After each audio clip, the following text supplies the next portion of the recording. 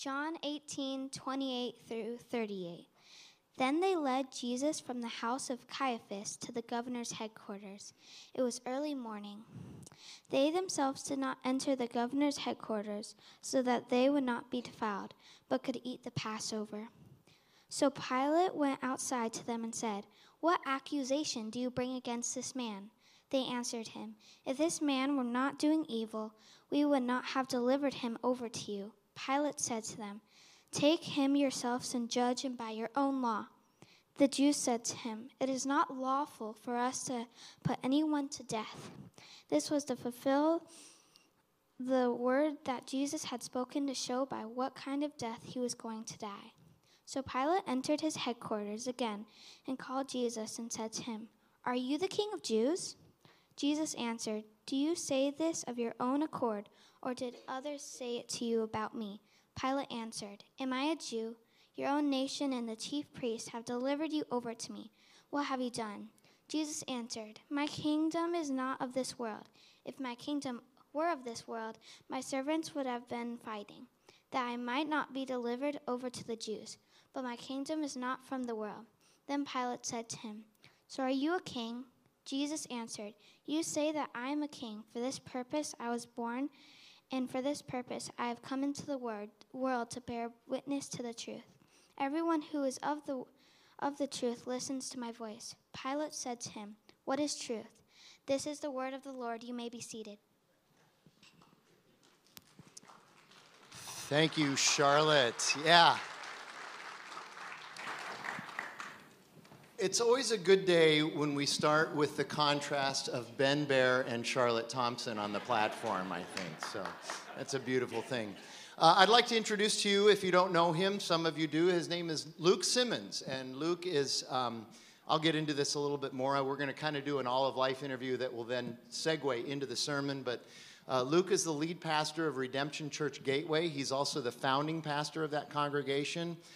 He has a history with East Valley Bible Church and with Tom Schrader, and lately he's also become the pastor to the pastors at Redemption Church as well. So you're also working for Redemption Central, and wanted to bring you in not only because you're really good at preaching and teaching, and you're a good theologian, but also because I think it's good for people to know who you are. So welcome. Well, thank you. That's very kind. Great to see all of you. Good morning. How cool is Redemption Arcadia? I mean, I know you guys are like, yeah, whatever. We experience it every week. But, like, this is really fun to be here. This is awesome. We're glad you came. And, driving out from Gateway, did you leave at like 3 this morning to be able to get here? No traffic. Sunday morning, it was easy peasy. Okay. So about 40 minutes. It wasn't bad. So tell me, tell me the kind of the Luke Simmons story. Where'd you grow up, and where'd you go to school, and what brought you to Phoenix, and all that stuff? Yeah, so I'm originally from Denver, Colorado. And, Yeah, I went to high school, kind of born and raised in Denver, and then I'm an only child, actually, and both my parents were school teachers, which meant I got away with nothing as a kid, because there was only one of me, and when they were off school, I was off school. I mean, I couldn't get away with much, and so I kind of, growing up, we went to church pretty regularly, but we weren't actually part of the church. And maybe there's some of you like this. Like, I do not remember at all a time when it was like, hey, we're getting together with friends from church. Most of you, I think, probably have some connections and relationships, and you realize church is more than just being here on Sunday morning, but for our family, that was kind of the extent of it for the most part. And so I had a lot of times growing up where I thought I was a Christian. One time when I was 7, the Billy Graham Crusade came through Denver, and it was at Mile High Stadium, and at the end, you could go down onto the field and pray, and so I went down and I asked John Elway into my heart, and not really, but that was kind of the motivation to go. Like, I could go on the field where John Elway plays. I'm there, man. So I did a lot of professing Christ, but I don't think I actually was changed at a heart level till my junior year of high school. Had a friend he became a friend. He was a guy who was probably 22, 23, had just finished college, and I would see him jogging around the neighborhood. One day I was out mowing the grass, and he stopped by and engaged me in a conversation, invited me to church. He He was actually part of a church plant. I thought that was really weird that he would invite me to church the first time I met him. But I was kind of curious about that stuff, and so I went to church with him. The big thing was we started reading through the Gospel of John together. So this book that we've been slowly plotting our way through as Redemption Church. And when we got to chapter 6, there's a spot where Jesus has said some really difficult stuff, and a bunch of people say, this is too tough, I'm out. And it was at that point, JR, who'd gotten to know me and kind of realized, like, I was sort of one way around adults. Like, I knew as a only child, good kid of teachers, I knew how to kind of play the role. You know, and so JR said to me, he said, Luke, you know, I think your friends' parents all like you. Your teachers all like you, but I know that there's kind of a double life going on in you. And my impression is that you'd be one of these people that would walk away from Jesus. That you're kind of just using Jesus to make yourself look like a good guy. But if push came to shove, you'd be out. And I was really mad about that. But I'm also like, probably why I was mad is I knew he was right.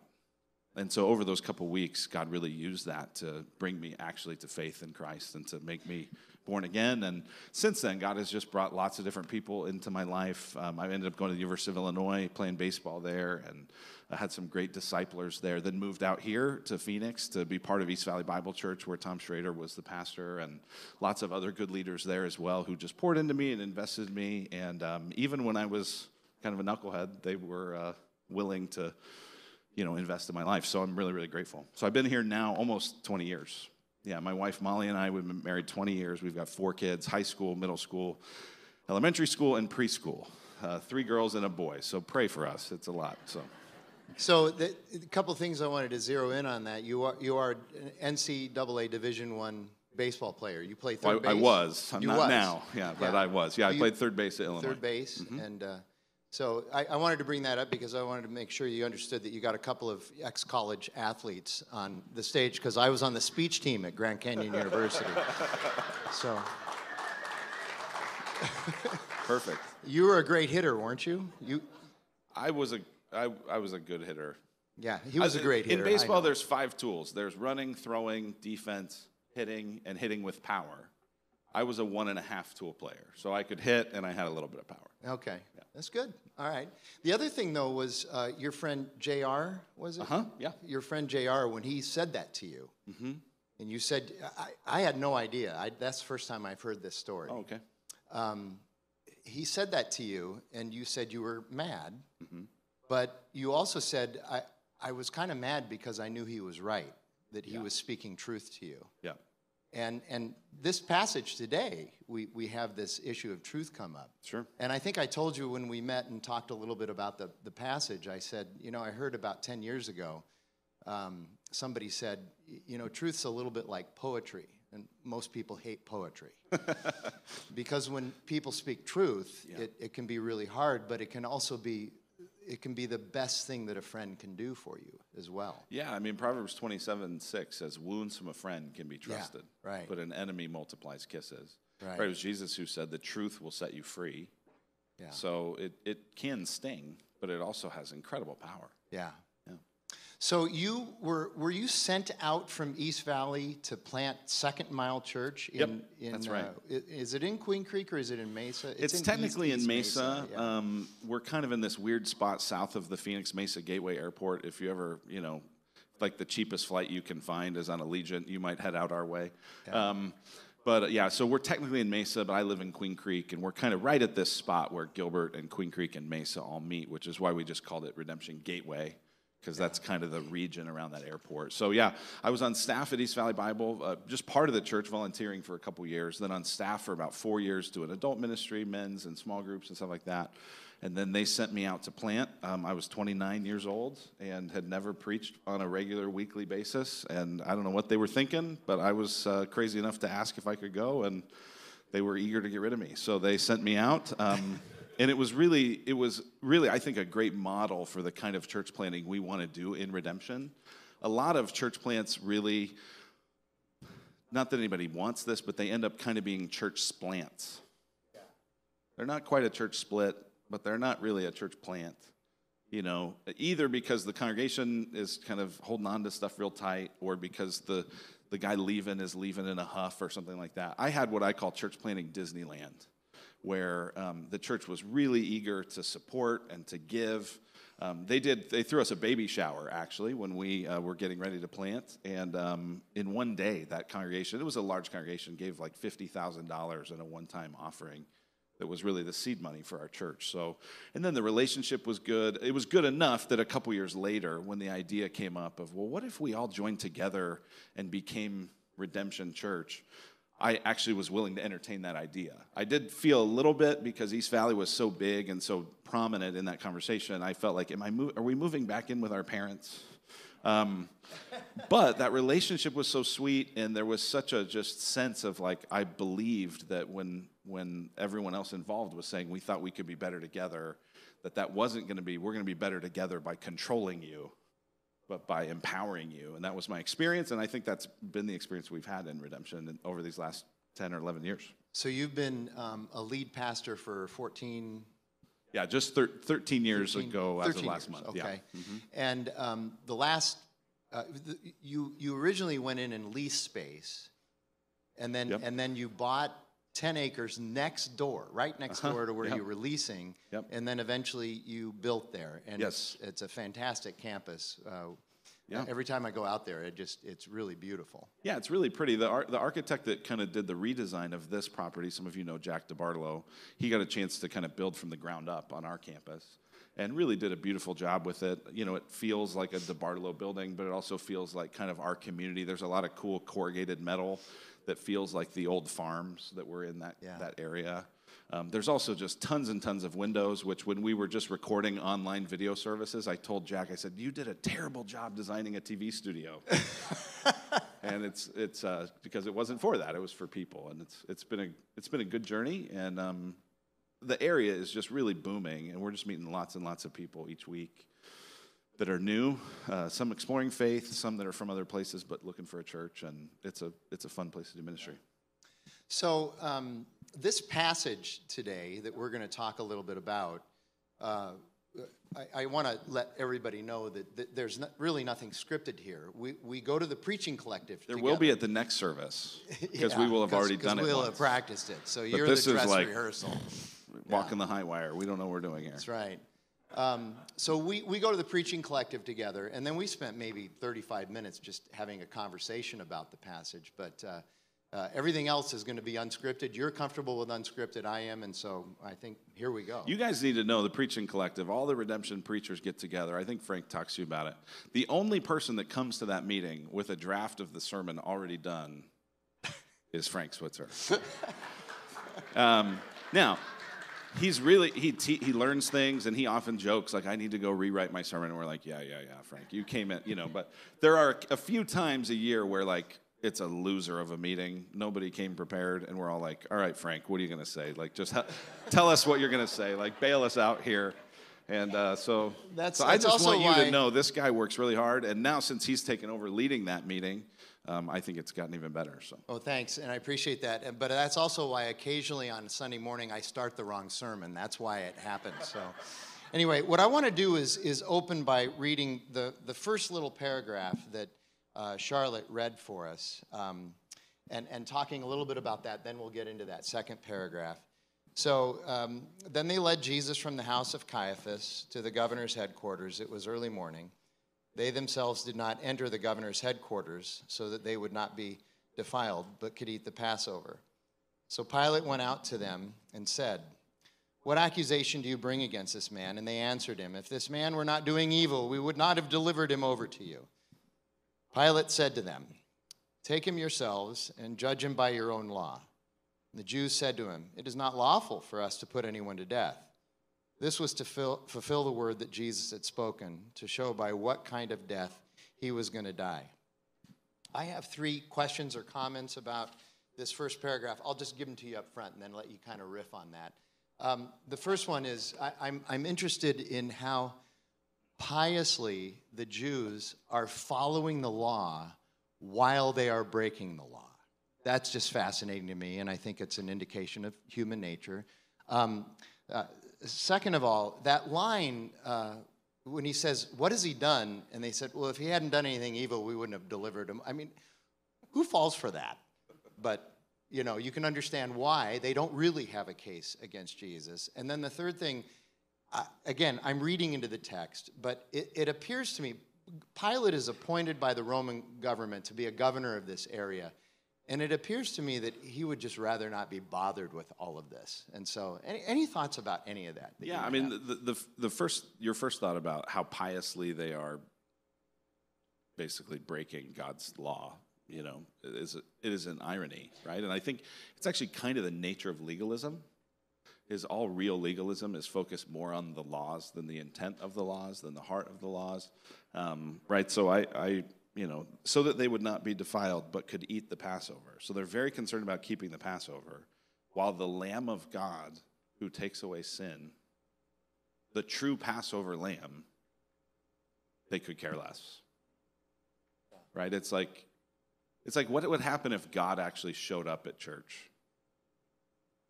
You're like, well, sorry, God, we got a service to get through. That's kind of what's going on here is like, God, we don't have time for you. Like, we had a plan. Just wait in the lobby and we'll get to you. Yeah, or worse, like, hey, get out of the lobby. We don't want you here. And so that's kind of what's happening. It reminds me of 2 Timothy 3, where Paul describes what evil people are like. And one of the things he says is that they have an appearance of godliness, but they deny the power. And I think that's what's going on there. So, yeah, it is really striking of, like, they're going out of their way to make sure they keep the man-made sense of the law while they kill God. And so I think that is interesting. You talked about Pilate, or that question of like, hey, if he wouldn't do evil, we would have. The thing that I read as I studied that was kind of the idea that Pilate must have known something was going on because he probably knew about the Roman soldiers that had been dispatched to the garden. So there must have been some reason to think that he was sort of semi in the loop. But yeah, he does seem bothered by this, and you understand it because if you understand the kind of political history, what you realize is Pilate really did not want there to be an uprising, right? That's what would get Pilate in trouble was, there's all these millions of Jews crowded into the city for Passover, and the real problem happens if something bad happens. He's just trying to keep order. He's just trying to keep the peace. And you see here, he's a politician that just cares about the practical. He doesn't really care about what's going on. And so what's interesting is you have these religious people who, in the name of religion, don't really care about God. Then you have this pagan guy who, in the name kind of irreligion, doesn't really care about God. And that's kind of how all of us tend to naturally fall into one of those categories. Maybe you're from a more religious background, and you might be seduced into thinking that your religion and your effort and your religiosity actually earns you points somehow, but you could miss God. And then obviously we're familiar with how irreligious people miss God. But it's just striking to me how you see both of those. In both cases, people are really ignoring Jesus. So as you're talking about that, there's something that Marcus brought up at Preaching Collective that I thought I might not bring up until towards the end, but it fits perfectly with what you're saying there.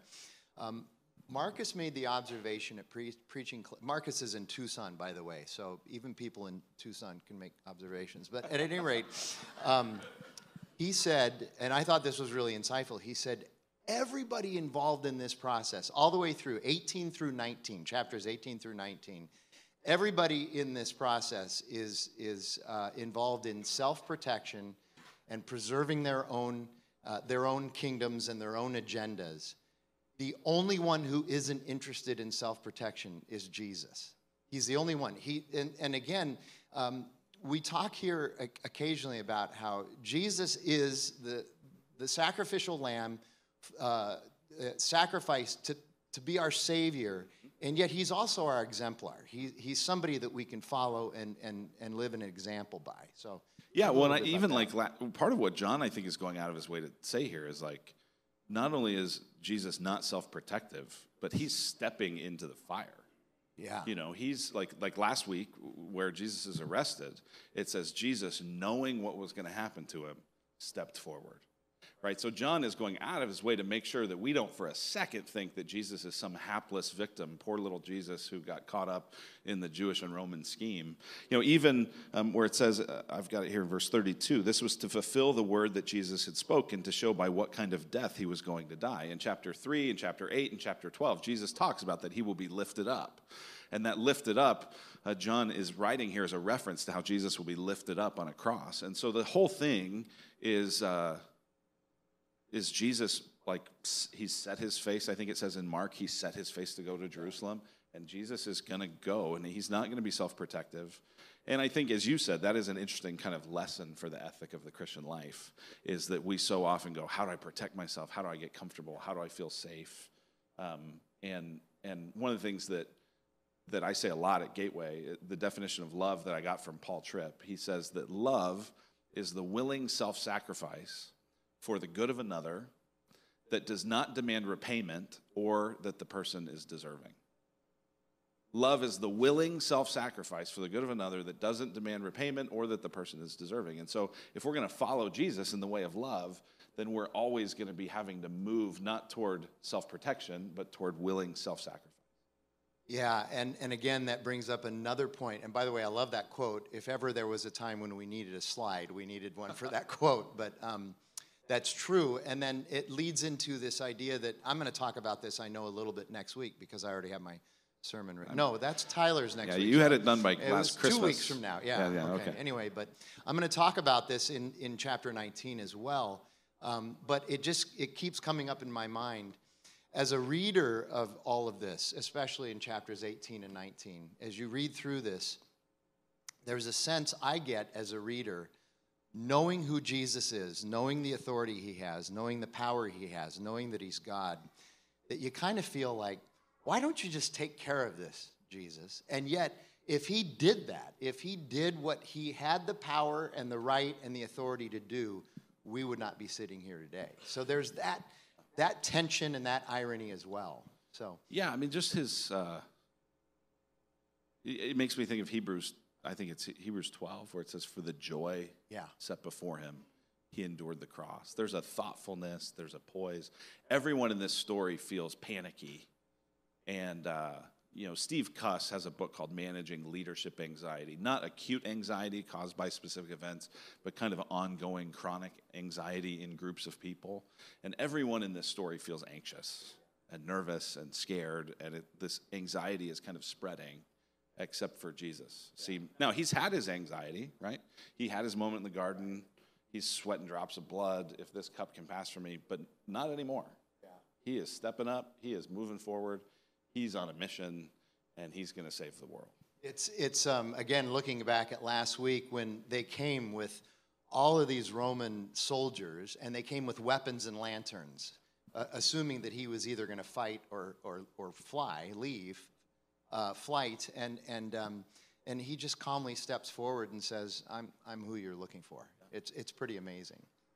So let me read the second paragraph, and then we'll get into that. There's quite a bit there as well.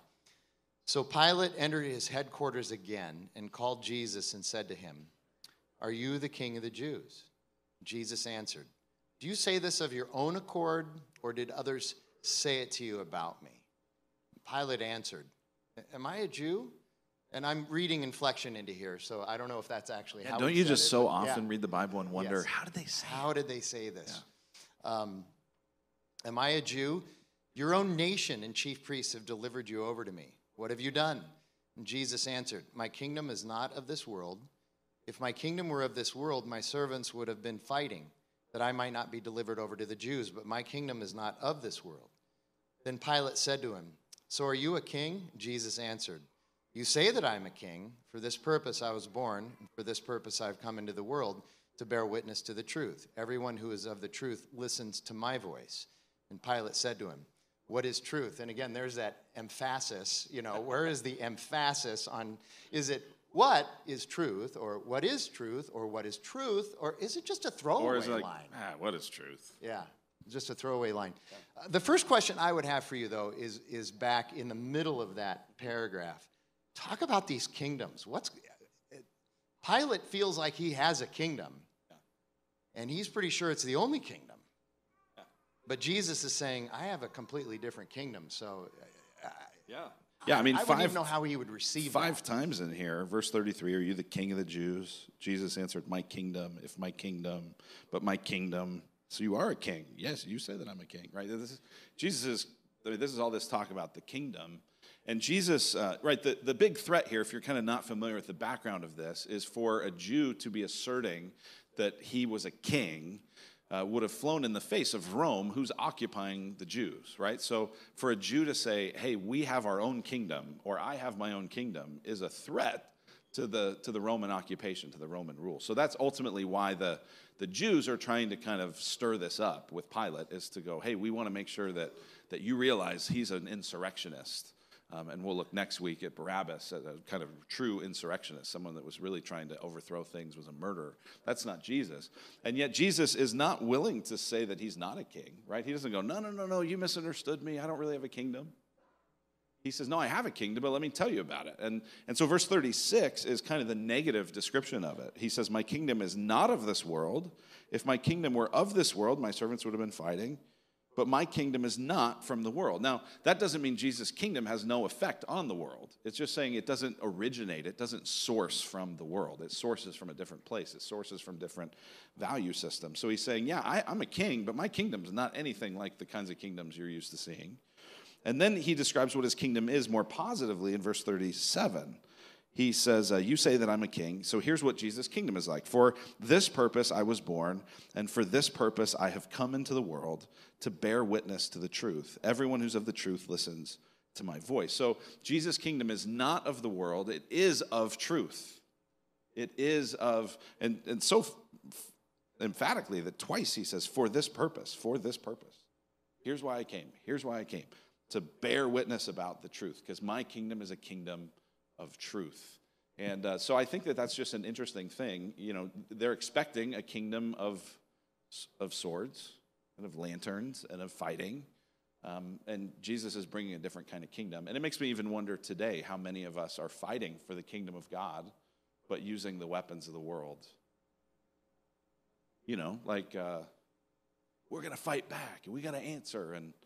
And yet the weapons of our warfare, Paul says, are prayer and the Spirit and the Word of God.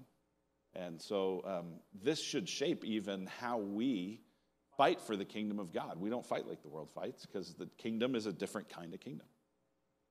So the kingdom is a kingdom of truth, and Pilate answers, even no matter where the emphasis is, Pilate answers with a question that is a huge deal in our culture today and has been for years and years and years.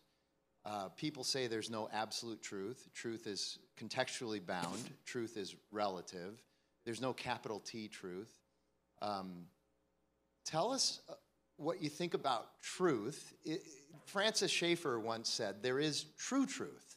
And that's what Jesus is talking about, is true truth, capital T truth. But we as a culture tend to reject that. And Pilate's asking the same question, 2,100 years ago. He's asking the same question as if apparently this argument about truth isn't anything new. There's nothing new under the sun. Talk a little bit about that. Yeah, Leslie Newbegin's a former missionary to India from the UK who wrote a commentary on John. He wrote this: truth, asked Pilate, what is that? The prisoner is talking a language which is not the language of politics. Like, Pilate's not generally concerned about what's true. He's concerned about what works. He's concerned about power. He's concerned about effectiveness and efficiency. He doesn't care about truth.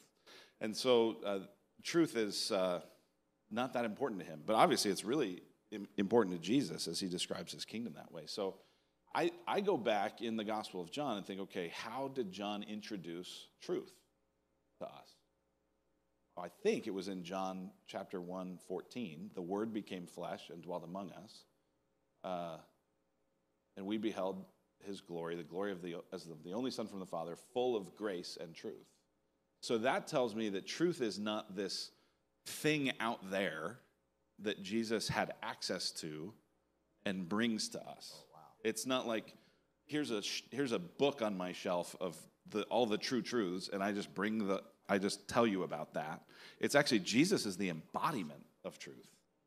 Just like Jesus is in the embodiment of grace. And I think Paul picks up on that in Titus 3. He talks about that the grace of God has appeared, training us to renounce godliness. Well, how did the grace of God appear? In Jesus. Jesus is full of grace and truth. And so I think you even get that sense in the end of verse 37. If you see that, he says, everyone who's of the truth listens to my voice. So Jesus is the truth. His voice is the language of God is what's true. And Jesus is obviously the embodiment of the Word of God. And so I think sometimes we get a little bit like I would go, well, is 2 + 2 4? Well, yes. Is it always 4? Yes. But I don't think that's the kind of truth Jesus is talking about. I think he's saying, hey, reality is what God says it is.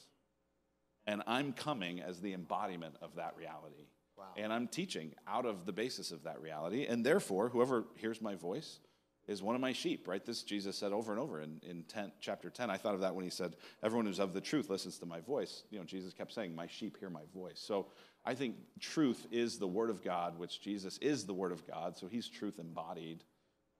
That's the best. I don't know if that really answers your question exactly, but that's what comes it does, to my mind. and it leads into something else. And I'm just doing this on the fly, so this may sound a little convoluted, but it feels to me in this passage like there is a struggle between truth and power. So Jesus is truth, but Pilate is concerned about power and status and position.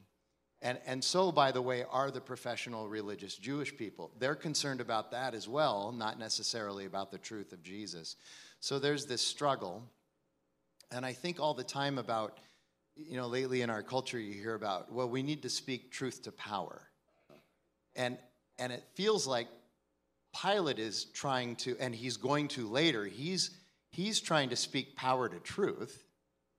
How are those two set up oppositionally? Is this a gospel component? Is there a gospel question here between truth and power?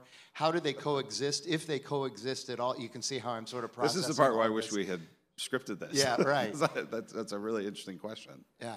Yeah, and even now, I kind of look at it and go, everyone, like there's a lot of, I think it was 2016 or 17, the Webster's Dictionary Word of the Year was post-truth, right? And there's all this talk now about you can have your own opinions, but you can't have your own facts, and truth is truth, and and that expresses itself in lots of ways. And yet what you really see is that everyone's trying to wield the truth for power.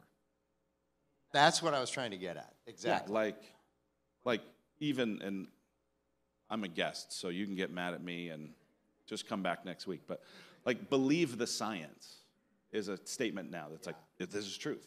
Well, everyone believes the science until it bumps up against the power move you want to make. Right? So if you want to make people wear masks, you say, believe the science, and it leverages that. If you want to have a man or woman defined by their biological sex, believe the science. Well, I don't know about that. So it's like, I guess my point is like everybody's trying to leverage truth for the purpose of their power. Jesus is interesting here because he's kind of not playing that game, and yet he is the most powerful. So I don't.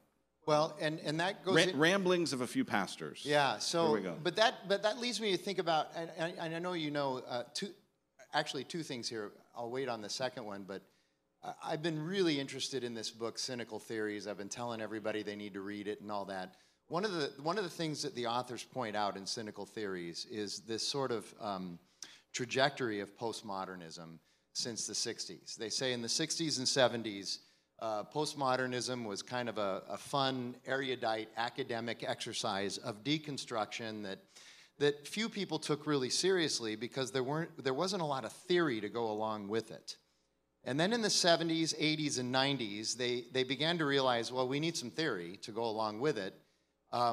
And one of the things they wanted to do was to say there is no truth. That's a big tenet of postmodernism from the very beginning. Which sounds like a truth. Yeah, which sounds to me like a truth. I've said that before. That's kind of a truth claim. There is no absolute truth. Well, that's an absolute truth claim. Yeah. There is no binary. That's a binary. You go through all of that, and I believe that's true. So they say in the 70s, 80s, and 90s. Yeah. I don't know which part, but okay. In the 70s, 80s, and 90s, they began to develop theory. Okay, so you have all this postmodern theory in 5 or 6 different areas. queer theory, race theory, fourth wave feminism. You go down the line, all of this stuff, post-colonial theory.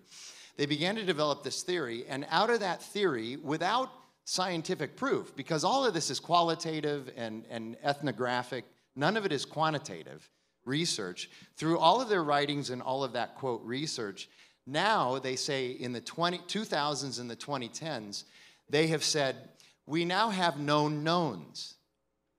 Not truths, but we now have known knowns, and you're not allowed to question the known knowns. So the known knowns are things like, I'm going to use science if it gets my way so that I can have power. But then I'm going to abandon science if it doesn't suit my purposes to be able to get power. So you end up with this weird strategy of, I'm going to use whatever I can in order to get power. So the conclusion of the authors, and I would agree with this, is that the postmodern movement has always been about power and not about truth. Yeah, that makes sense. So any thoughts on that?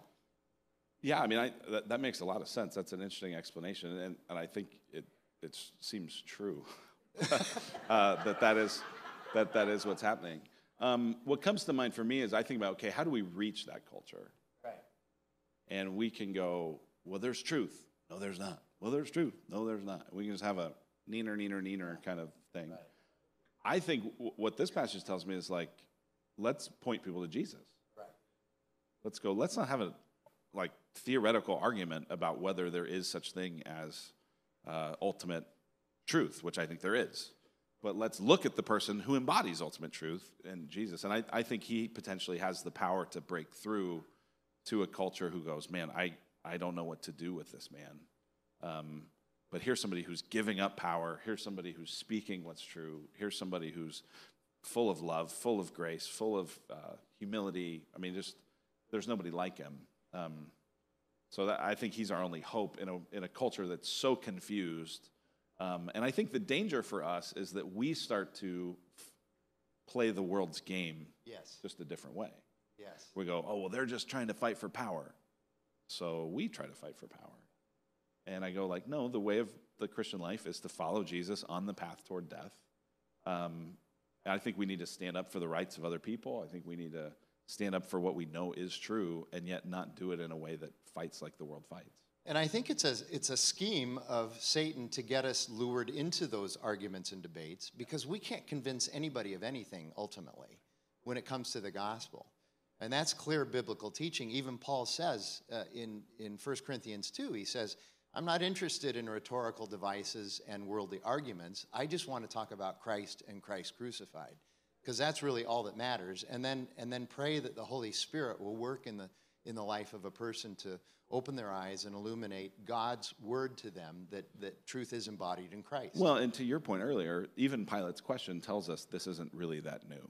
Right. You know, one of the most disbelieved verses in the Bible is in Ecclesiastes, where it says there's nothing new under the sun. We don't believe that. We think our thing is totally new. Yeah. Pilate's going, no, it's not new. And it's interesting because when you look at this passage and you look at how Matthew, Mark, and Luke talk about Pilate, you kind of see that Jesus gets under Pilate's skin a little bit. You know, his wife has a weird dream, and Pilate's kind of haunted by this man. Yeah. And I think that's because he's had an encounter with the truth. Yeah. And it rattles him. He doesn't know what to do with it. It doesn't fit in his pre-existing categories. And I think sometimes that's what we hope for, is like, Lord, help us to rattle people with Jesus, and then we'll leave him in your hands. So here's that other thing, and I know you and I have kind of had conversations about this. A number of months ago, John Pope at Preaching Collected said, you know, you ought to read this book by Simon Sinek, The Infinite Game. And I read it, and I was captured by it. It's not a Christian book. It's more of a marketplace management and visionary book and all that. But what Sinek was saying really applies to the gospel, that what I see happening between Pilate and, of course, for different reasons, the professional religious Jewish people, between them and Jesus is he's playing the infinite game, if you want to describe it that way. They're all playing a finite game. They're in the temporal, he's in the eternal, and he's saying things are way different up here. So talk a little bit about that and how hard it is for people to be able to grasp the fact that, you know, in the eternal scheme of things, what does this really matter? Yeah, I mean, this is where I just go back to what he says of my kingdom's not of this world. And you watch Jesus, and the people who watched him were like, nobody talks like this man. Nobody is like this is a different kind of person. And that convicts me because I feel like how often do people look at the church and go, yeah, they look like everybody else. And so, if we are playing the infinite game, if we are living in light of eternity, if we're realizing that in the end, every death for us becomes a resurrection, then we don't have to live by the same kind of approach. And we realize, there's something just absolutely profoundly different and special and unique about following Jesus. And it's freeing. Oh, There's freedom to be able to let go of those things that we cling so tightly to and are so concerned about and so worried about. It's not that they aren't necessarily important, but we elevate them to an importance that distorts our whatever relationship we're trying to have with God, and then even our relationship with others as well. So, yeah. Thoughts? Well, there's a quote that I read as I was studying this passage, and I just thought, man, this is such a great quote. And so again, we don't have it on the screen, so I'll try to read it to you.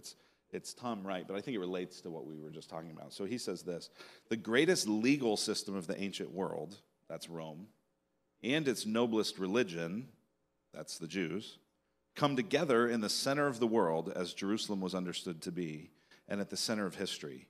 Together they blunder and stumble into an act so wicked, so unjust, so unnecessary, and so indicative of their own moral bankruptcy that before anything more is said, we can already draw the correct conclusion. The man at the center of this storm was indeed dying for the sins of the world. And I just think the finite game is the best the world has to offer. And the best the world has to offer, in the end, rejects the Creator.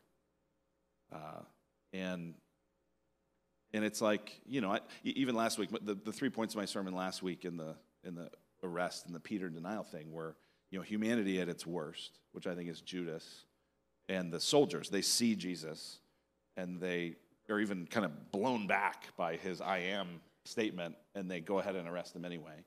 Then you see humanity at its best, which I think is Peter. I think we give Peter a bad rap.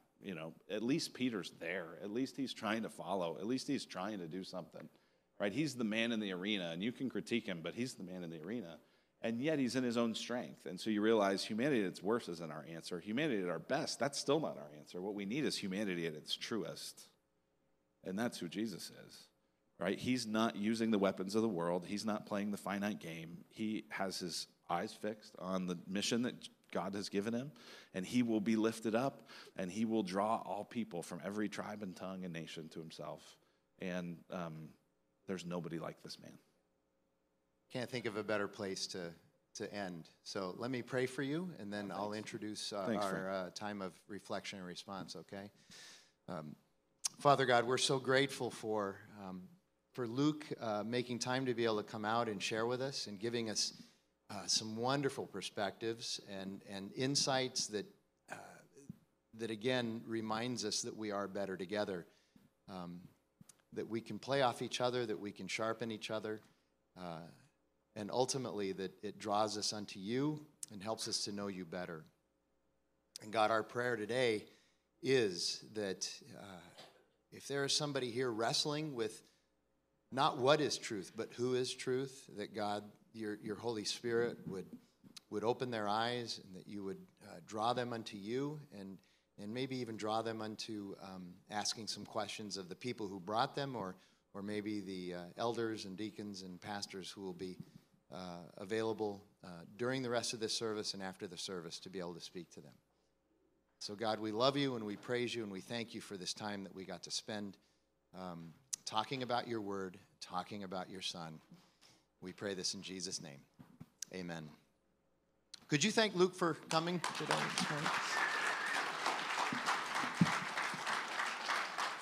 And after service, I'm sure he'll be hanging around up here if you want to come and talk to him or thank him in person for coming.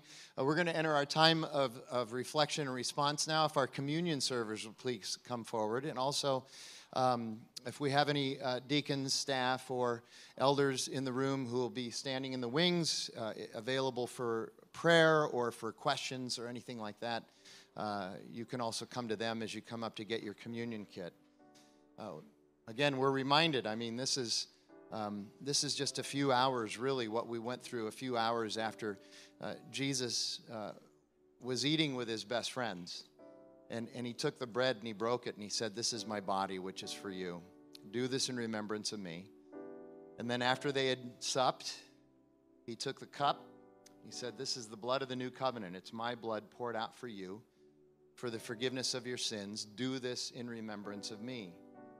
And then Paul tells us later, he says, "As often as we eat this bread and drink of this cup, we proclaim the Lord's death until he comes again." And so, as I say every single week, when we step out into that aisle and come forward and take this communion kit back to our seat, we're confessing that we need a Savior. We understand that apart from Jesus, we are apart from God. We are lost in this world and the world to come, the New Jerusalem.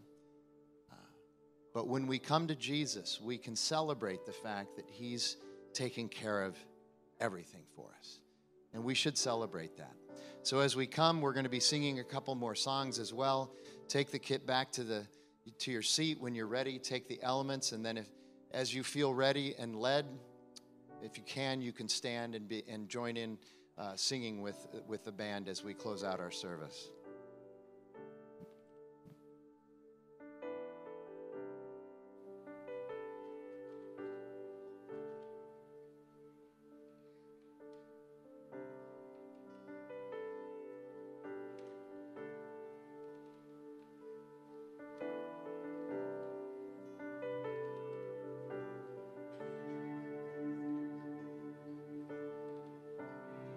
There's a table that you've prepared for me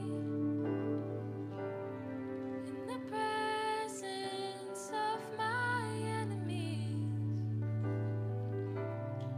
It's your body and your blood you shed for me. This is how I fight my battles.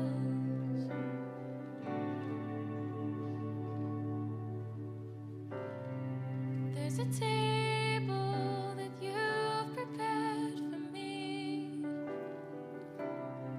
in the presence of my enemies.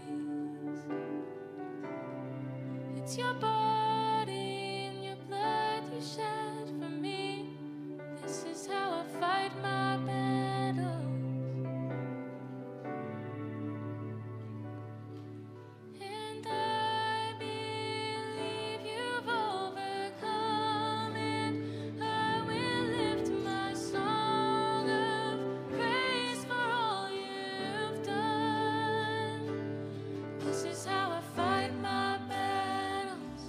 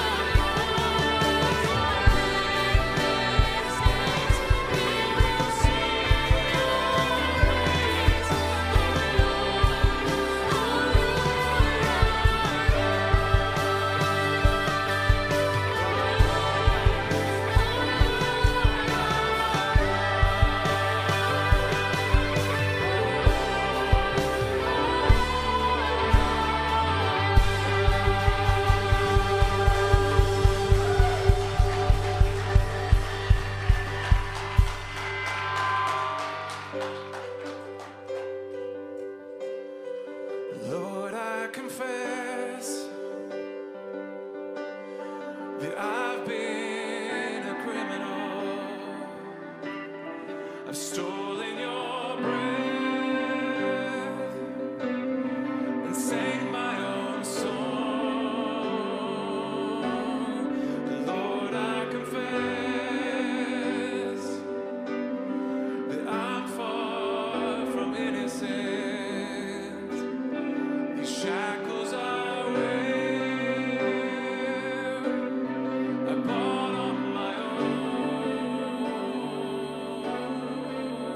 Oh, let's sing this truth, Scarlet. The scarlet sins had a crimson cost.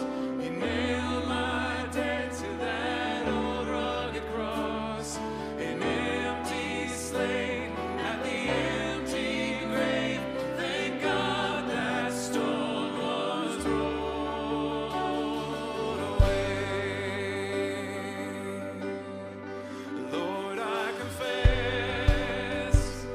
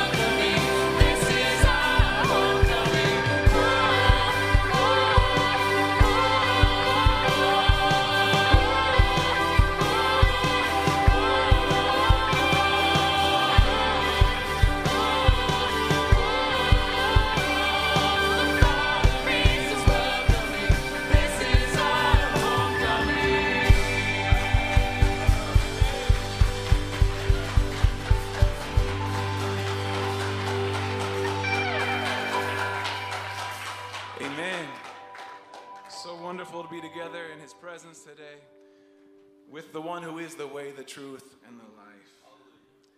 Hear this benediction from Psalm chapter 33. Ben referenced it earlier. The king is not saved by his great army, and a warrior is not delivered by his great strength. The war horse is a false hope for salvation, and by its great might it cannot rescue. But our soul waits for the Lord. He is our help and our shield.